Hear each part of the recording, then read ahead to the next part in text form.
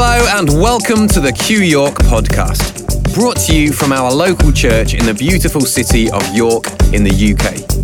The message you're about to hear is from one of our services, which also feature great live music and relevant movie clips. These can all be found on our blog, so to make sure you're getting the full experience, feel free to head over to qyork.co.uk and select blog to find the relevant content. There's also a huge selection of talks and live music videos on our media page, as well as a donate button if you'd like to show your appreciation and enable us to keep producing free content like this. Finally, to stay up to date on new blogs and events at Q, you can sign up for emails by filling in your name and email address at the bottom of any page on the website. But right now, it's time for the message. All right, well, good morning. Thanks for being here and friends who join us around the world. I'm getting another one off today, which is wonderful. Last week, because of the content, obviously, once every 4 weeks, we're trying to do what we did last week and have been doing a couple of times where we get the best of your reflections on what's being imparted and what's being said, which I think is very important, and it's important that we get your heart and feeling, because I think people are encouraged by different voices, but Chris didn't really get a chance to share a lot of the things that she had on her heart, so she's graciously going to do that this week, which releases me again a little bit. Just let your thoughts, prayers and your heart go out to Jenny Flintoff this weekend. She had a blocked sewer, she has a leaky roof, she started a second round of chemo this week after the mastectomy that she had, and the mother died on Friday. So any of you that are whinging because, I don't know, the cat didn't come home last night or whatever, just think of Jenny, and we send love, we send prayers, we send blessing. It's an interesting season, the Christmas season. I've always loved Christmas, and I think for me it's the reason that, of course, it didn't really happen in winter. In the Bleak Midwinter is utter nonsense that we made up, but it's a wonderful song, and it's so much nicer that Jesus was born in the winter, isn't it? Icy winds made blood. Something about it that's kind of cozy and nice, and thinking of little baby Jesus in the freezing cold, in the stable, wrapped up in hay and all that stuff. But I think for me, what I like about it is that, we're already into a winter season now. We're starting to experience the wet and the cold and the damp. But the Christmas story brings us the whole concept that in the midst of all that, peace and favor rests on us. And I like the idea that in the middle of what for us is the hardest of seasons, the coldest of seasons, the bleakest of seasons, that peace and favor is the message for that time. And so we're sending that to Jenny today. I'm a big believer in favor. I know Chris and I have had long conversations about this, and we don't see it always the same way, but I believe in favor. And I believe in peace and favor. So that's my prayer for you today as we just impart to you what's on our hearts and go further in our little journey, that peace and favor will rest on you as you receive what I trust for you today will be life in the moment, so that you can live life in the moment. So welcome and blessings, and look forward to the morning. So who relates? Come on, who relates? Brilliant. I think there's enough of a variety of stuff there. And we wanted to show that because I want to pick up a little bit on what Anth talked about a few weeks ago with what's the matter with matter. And I think you see from there that the issue is, while ever we make certain things very important, we actually ruin an experience. So the matter is the paper, the matter is the chocolate, the matter is what they're going to eat and the oven and all of that, and yet the experience is lost. And I sort of wanted to start by saying that what matter is at the end of the day, if you look at it from a materialized society that we live in, what matter does eventually is kill experience. And I was having conversation with Claire the other day, and she was talking about the fact that George had bought or asked for a ball, and it cost £6. And of course, what was he doing with it? He was playing with it.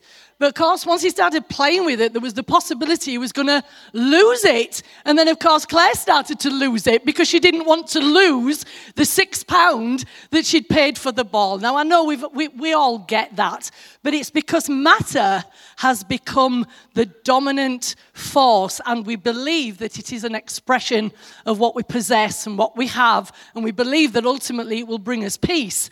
But it's actually the source of our anxiety when all's said and done. So children want experience, but parents want tidy structure and right practice. And we can resent our kids for not understanding how serious life is, especially when they just want to play. And we're going to talk about play a little bit later on. But I think you understand that we look at them and we say, well, you don't understand the pressure that's on my life. You don't understand. I could use that £6 for something else, but I've chosen to give it to you. Now, you better look after that ball because it's got to last a lifetime. Come on, let's be honest. That's how it can be. Now, I know for a fact that when Joel was little, he longed for this toy called a Hamburger Haven. Or was it Hamburger Heaven? I don't know. I can't remember now. But it was like a market stall. Oh, and it was brilliant. It was gorgeous. But of course, it ended up being tipped over. It ended up with the chips in the fruit part. And it ended up with just everything all over the place. The little signs that had money that told you how much things were. They ended up getting in boxes of other toys. And it drove me absolutely bananas. So I set it up beautifully in the corner so it could be looked at. But could he play with it? Oh, boy. And so in the end, he did not experience fully what he wanted. Now, I also remember another story. Connie used to go to my mum's bedroom and get the Chanel No. 5. And she used to, look, she's nodding her head, she can remember it well. And she would put it on like there was no tomorrow. And my mum would say, Connie, stop wasting the perfume. And, she didn't take a blind bit of notice. She kept, But the truth was, that perfume had been on that dressing table for 20 years. I am not kidding. I'm not exaggerating. But of course, for Connie to wear it, it was wasting it. And I remember, having a revelation. And I said, Mum, the only way that she will waste that is if it's kept in the bottle. Oh, I seem to remember a story in the Bible when somebody was wasting perfume, anointing somebody's feet. I wonder if that's what Jesus meant when he said, if you keep it, you'll lose it. But if you lose it, you'll keep it. Maybe as we've applied some of the principles of Jesus in a very wrong way. So, another story, if I dare. Anth was in Las Vegas. And he decided that he was going to have a go on the slot machines, because why would you go to Las Vegas if you're not going to have a go on the slot machines? So he allocated himself $25, and he was going to go and see what he could do with this $25. Now, because Connie at the time was quite young, and I think, what's she called?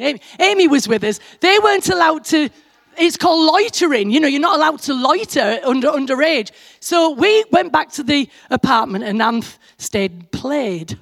Well, a little while later, he came back to the apartment and he was so depressed. It was unbelievable. Why?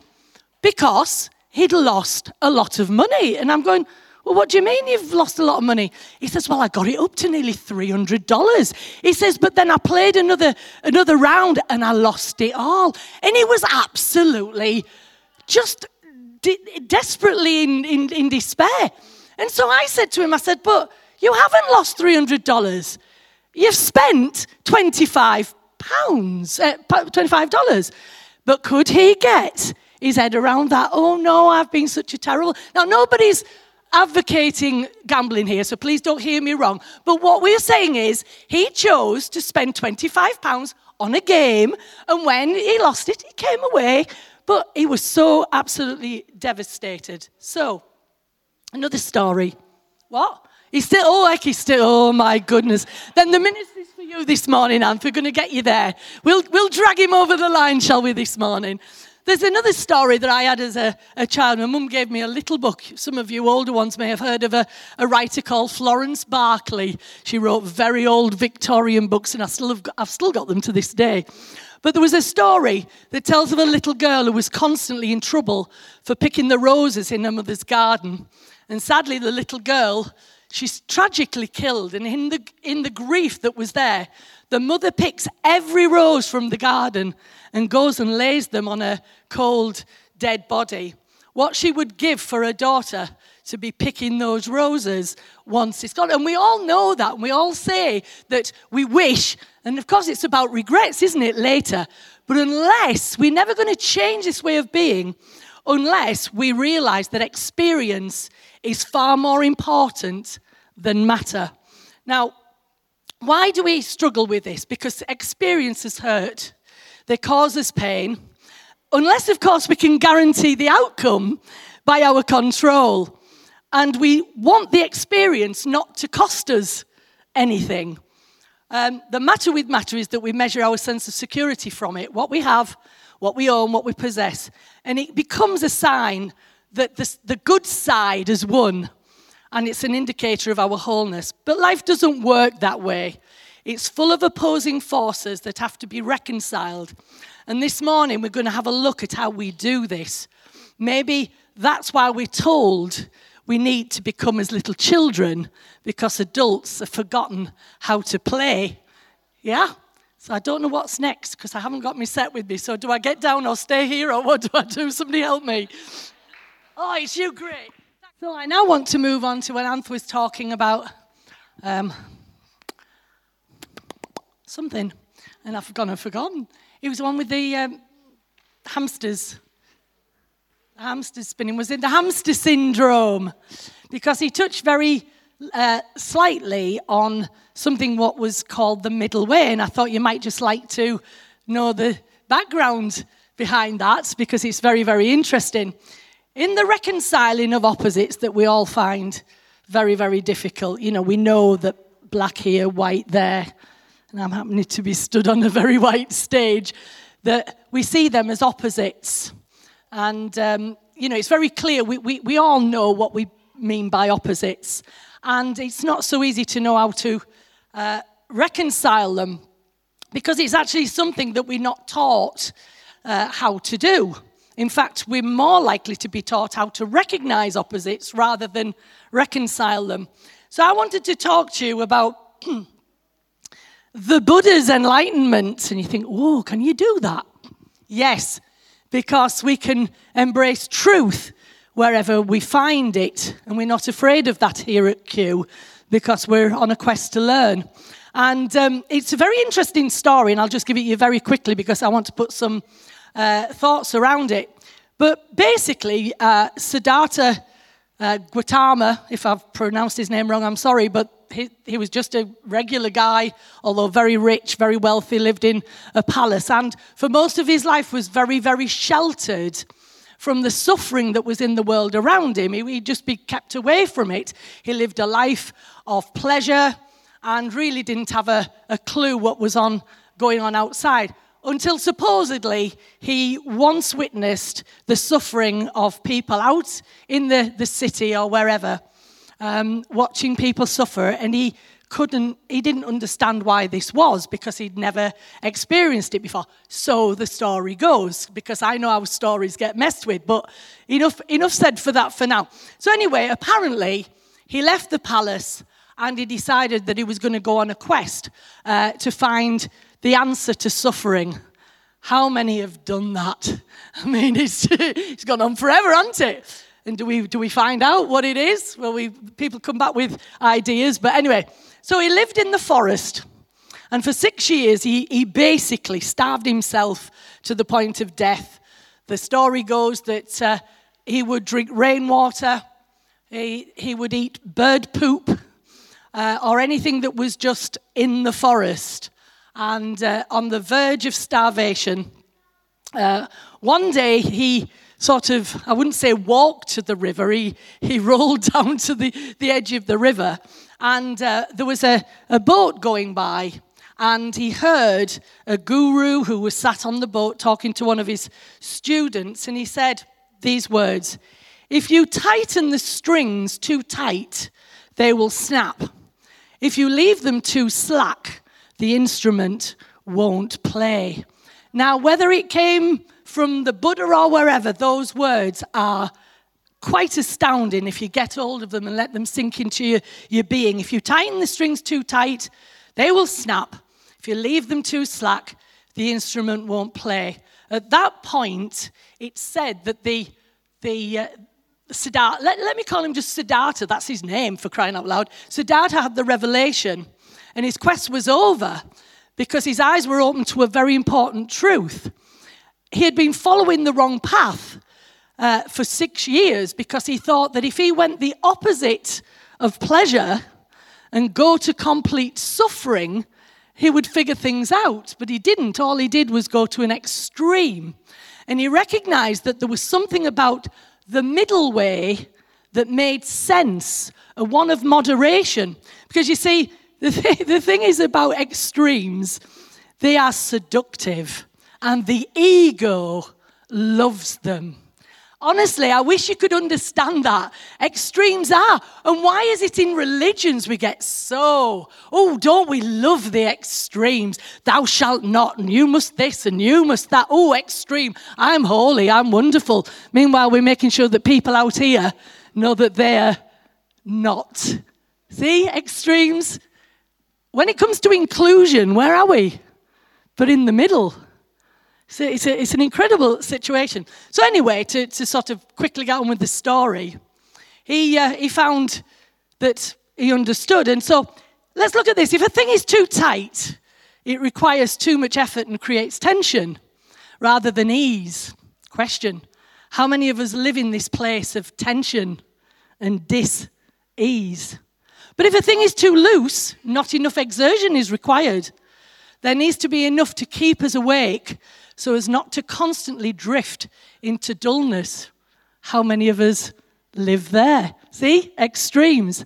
So he found the middle way, the space between positive and negative absolutes, avoiding extremes.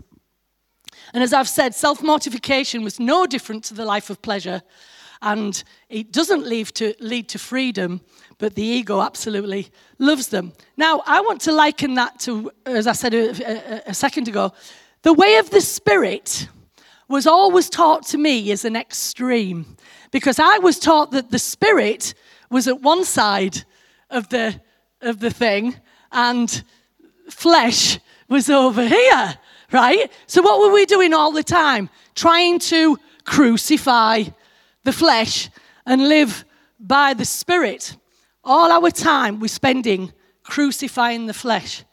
And I have to be honest, I've realized that was as much ego-driven as I've already said. There was a scripture that said, if you follow the Spirit, I'm taking it out of context really, so I might be making it up. But there's a scripture that I recall that says, if you walk by the Spirit, you won't fulfill the lusts of the flesh. So what are we trying to do all the time? Get to this side of an extreme. So the messy middle. And I just want to say here, be careful 9s on the Enneagram. Don't think yourselves as being in the middle, because you're actually not. You're at an extreme of no conflict. Just remember that. So I don't want anybody to think that somebody because 9s are lovely people. They are so cooperative and want to really help and be on the side of everyone. But actually it can be incredibly extreme. So that's all I'm saying, and I'm not picking on your 9s. I just want to give you a little bit of help there. So anyway, Rumi had a quote, which was interesting. Now he was from Islam. So we've got another person from another stream who's saying something very similar.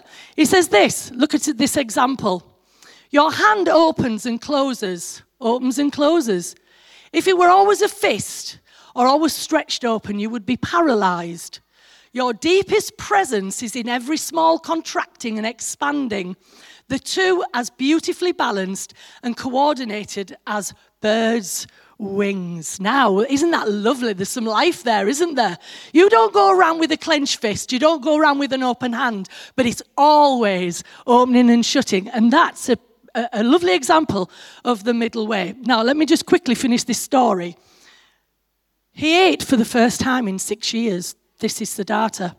A woman passed him, looking at him half dead by the river, gave him a bowl of rice. But his followers felt betrayed. Oh, isn't that interesting? They said, "We can no longer follow you. You've broken your vows." And they left him. Where have we heard that before? But he pleaded, "No, to learn is to change." Oh, how wonderful.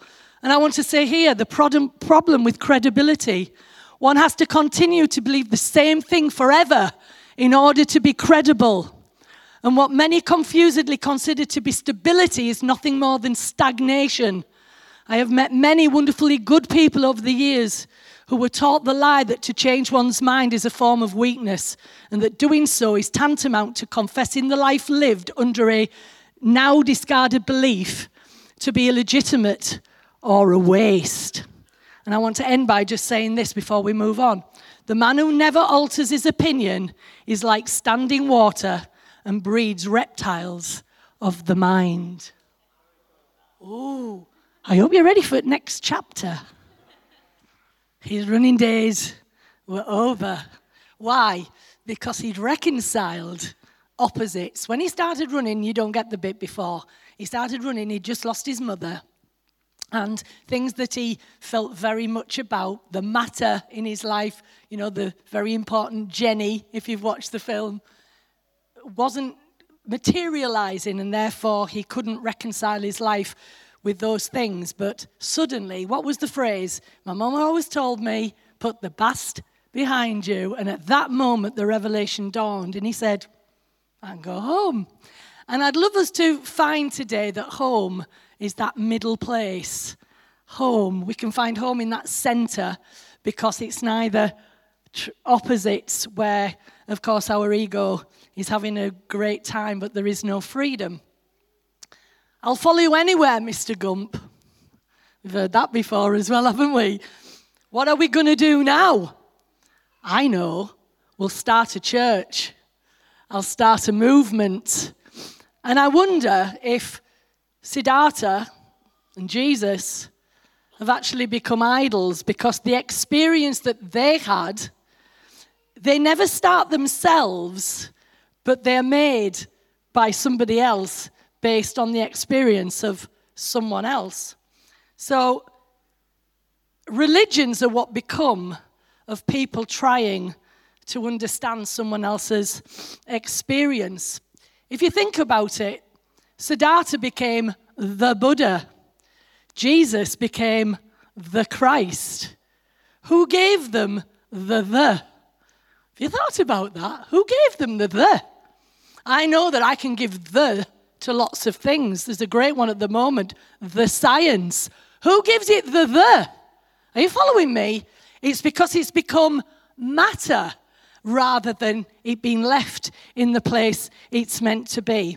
Did you know that neither of them wrote a word about themselves? And listen to this, I find this incredible. Siddhartha would not appoint a successor because he said this, that everyone needed to work out. Excuse me. You've got to wait for the punchline now. He said that everyone needed to work out their own salvation. Ooh, now that's interesting, isn't it? After he was dead, a council got together. Hello? Where have we heard this before? A council got together to decide the teachings of the Buddha and all of the 225 rules that now must be adhered to in order to be a true disciple. Sound familiar? It's supposedly based on the Eightfold Truths of Buddhism. And guess what? I'm not going to give you them all. You go check them out. All the Eightfold Truths are do right, think right. It's all about doing things right, which ends up being what? An stream. I hope you're getting this, because I think it was just very, very inspiring to me. I wonder if Jesus and Siddhartha had the same message, that we have to own both the opposites to the point that the two become one. Now, if we think about the Garden of Eden and the story there, that can tell us all sorts of things. It's very interesting. We can look at these two trees, and I've been raised to believe this, that one was the tree of good and evil, but if you ate of it, it was wrong. You died. The other tree was the tree of life, and yet somehow, sorry, I've just got, it's called nerves and passion. Apologies. We can, because we're told to eat of one and not the other, again, it can look at one is right and the other is wrong. But what about this? Can I just offer you a thought? That what if the tree of life was not void of good and evil, but had fully assimilated both? And that's why it could rightly be called the tree of life. Oh my, doesn't that just put a different spin on it altogether? This is what real life looks like. Both opposites being put together and seen as one. So, the church has encouraged this kind of hiding. We try to eliminate the bad and advance the good. It's offered a saved pill, telling us to pretend to be holy while we accuse the world that they're not. So, I'm being honest, I've lived most of my life at one extreme or the other, but I'm finally learning to reconcile the opposites. The Buddha did say this. I'm not going to call him the Buddha. I'm going to call him Siddhartha. I think he deserves to be called by his name. Don't you reckon? The Siddhartha said this: praise and blame, gain and loss, pleasure and sorrow come and go like the wind. To be happy, rest like a giant tree in the midst of them all. Oh, I think that's wonderfully freeing, because there is a unity that underlines all opposites. And life consists of conflicts from encounters with them, and it can feel like we're in a battleground. We even talk in terms of the battle between, right? But if we are willing to take away that battleground, we will discover the harmony. When we keep them separated, there has to be a winner. Hence, we live a life of anxiety. Does anybody relate to that? So the danger of separating perceived opposites is that we ourselves find ourselves separated. We are finite. God is infinite. God is holy. We are not. The moment I recognize that I and the Father are one, then the harmony is found. Where do we find that? By putting the two together. Now, there is a lovely thought that's given by, and I'm moving on a little bit because I don't want to take up too much time, by, hang on, I'm jumping too far. Yeah, I can't miss that out. Okay. Alan, what? Oh, I've just turned it off. Dearie me, sorry about this. Oh, right. If we realize that opposites are fed by feeding the other, we can actually end the conflict by recognizing one cannot live without the other. And instead of looking at them as a conflict, we can see it as a polarity instead. Now, this is a thought from Alan Watts, and if you've never encountered him before, have a look. I'm not saying everything that he says you'll agree with, but we're open, aren't we? He says this, it's wonderful. He says, if you take a magnet and cut the end off one side, because you know a magnet's got poles, hasn't it? And you cut off one end trying to rid yourself of one pole, what happens? All you do is take the end a little further in. You still have the two south and north poles. It's just that you've brought it a little bit further towards the middle. You only create a new end. And he goes on to say, forces come from what seems like poles apart. They seem to have nothing in common, but that's because we're thinking eccentrically instead of centrically. We haven't realized that self and other are the same. Life and death are the same. The inside and outside are the same, back and front, you get me? So can we embrace these polarities? And this is where I want to bring you to the thought about play. Because that point at the beginning was if you tighten the strings too tight, they snap. But if you leave them too slack, they won't play. Now, I know we can have a bit of a play on words here, can't we? But it's quite interesting. He talks about, Alan Watts, he goes on to say that we've considered playing the opposite to work and maybe not taking things seriously. And I know that I've lived a very serious life. I was told that everything was serious. There was nothing really non-serious. That's why I struggle at parties, because I really don't know what I'm meant to do at them. It's like, what's this for? I don't get it. It's really weird. Life's serious, you know. And we take our existence very seriously. We ask questions. How am I going to survive this? Am I going to survive this? So we say that life is serious and it's not a game. And we associate playing with games. And yet we know that people will talk about the game of life. So it's all very interconnected. But we're told, and this is what Alan Watts goes on to say, we are told the universe is playful. And it is best understood with an analogy with music. Existence is musical in nature. It's not serious, but is a play of all kinds of patterns. It's made up of vibrations, sound, silence, on, off, waves, crests, troughs, and you can't separate the two. Like front and back, positive, negative, they're different, but they are one.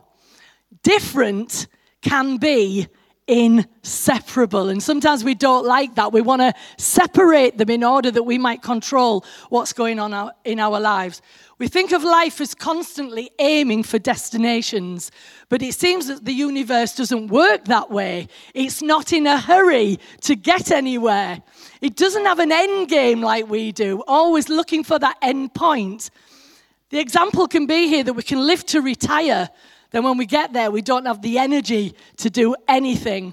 For some of us, for a lifetime, the end game was getting to heaven. But the main aim of any musical composition is not to get to the last note of the chord. Otherwise, the faster music was played, the better it would be. Yay, the end, the last chord. Woo, let's go home. Nobody goes to a concert and sits longing for the end. In fact, they don't want it to end. They encore want the music to go on. We can cheat ourselves out of a glorious journey and deny ourselves the whole experience by not reconciling the opposites. Life is a musical thing, and we are supposed to sing and dance while the music is being played. Our world is made up of inseparable differences.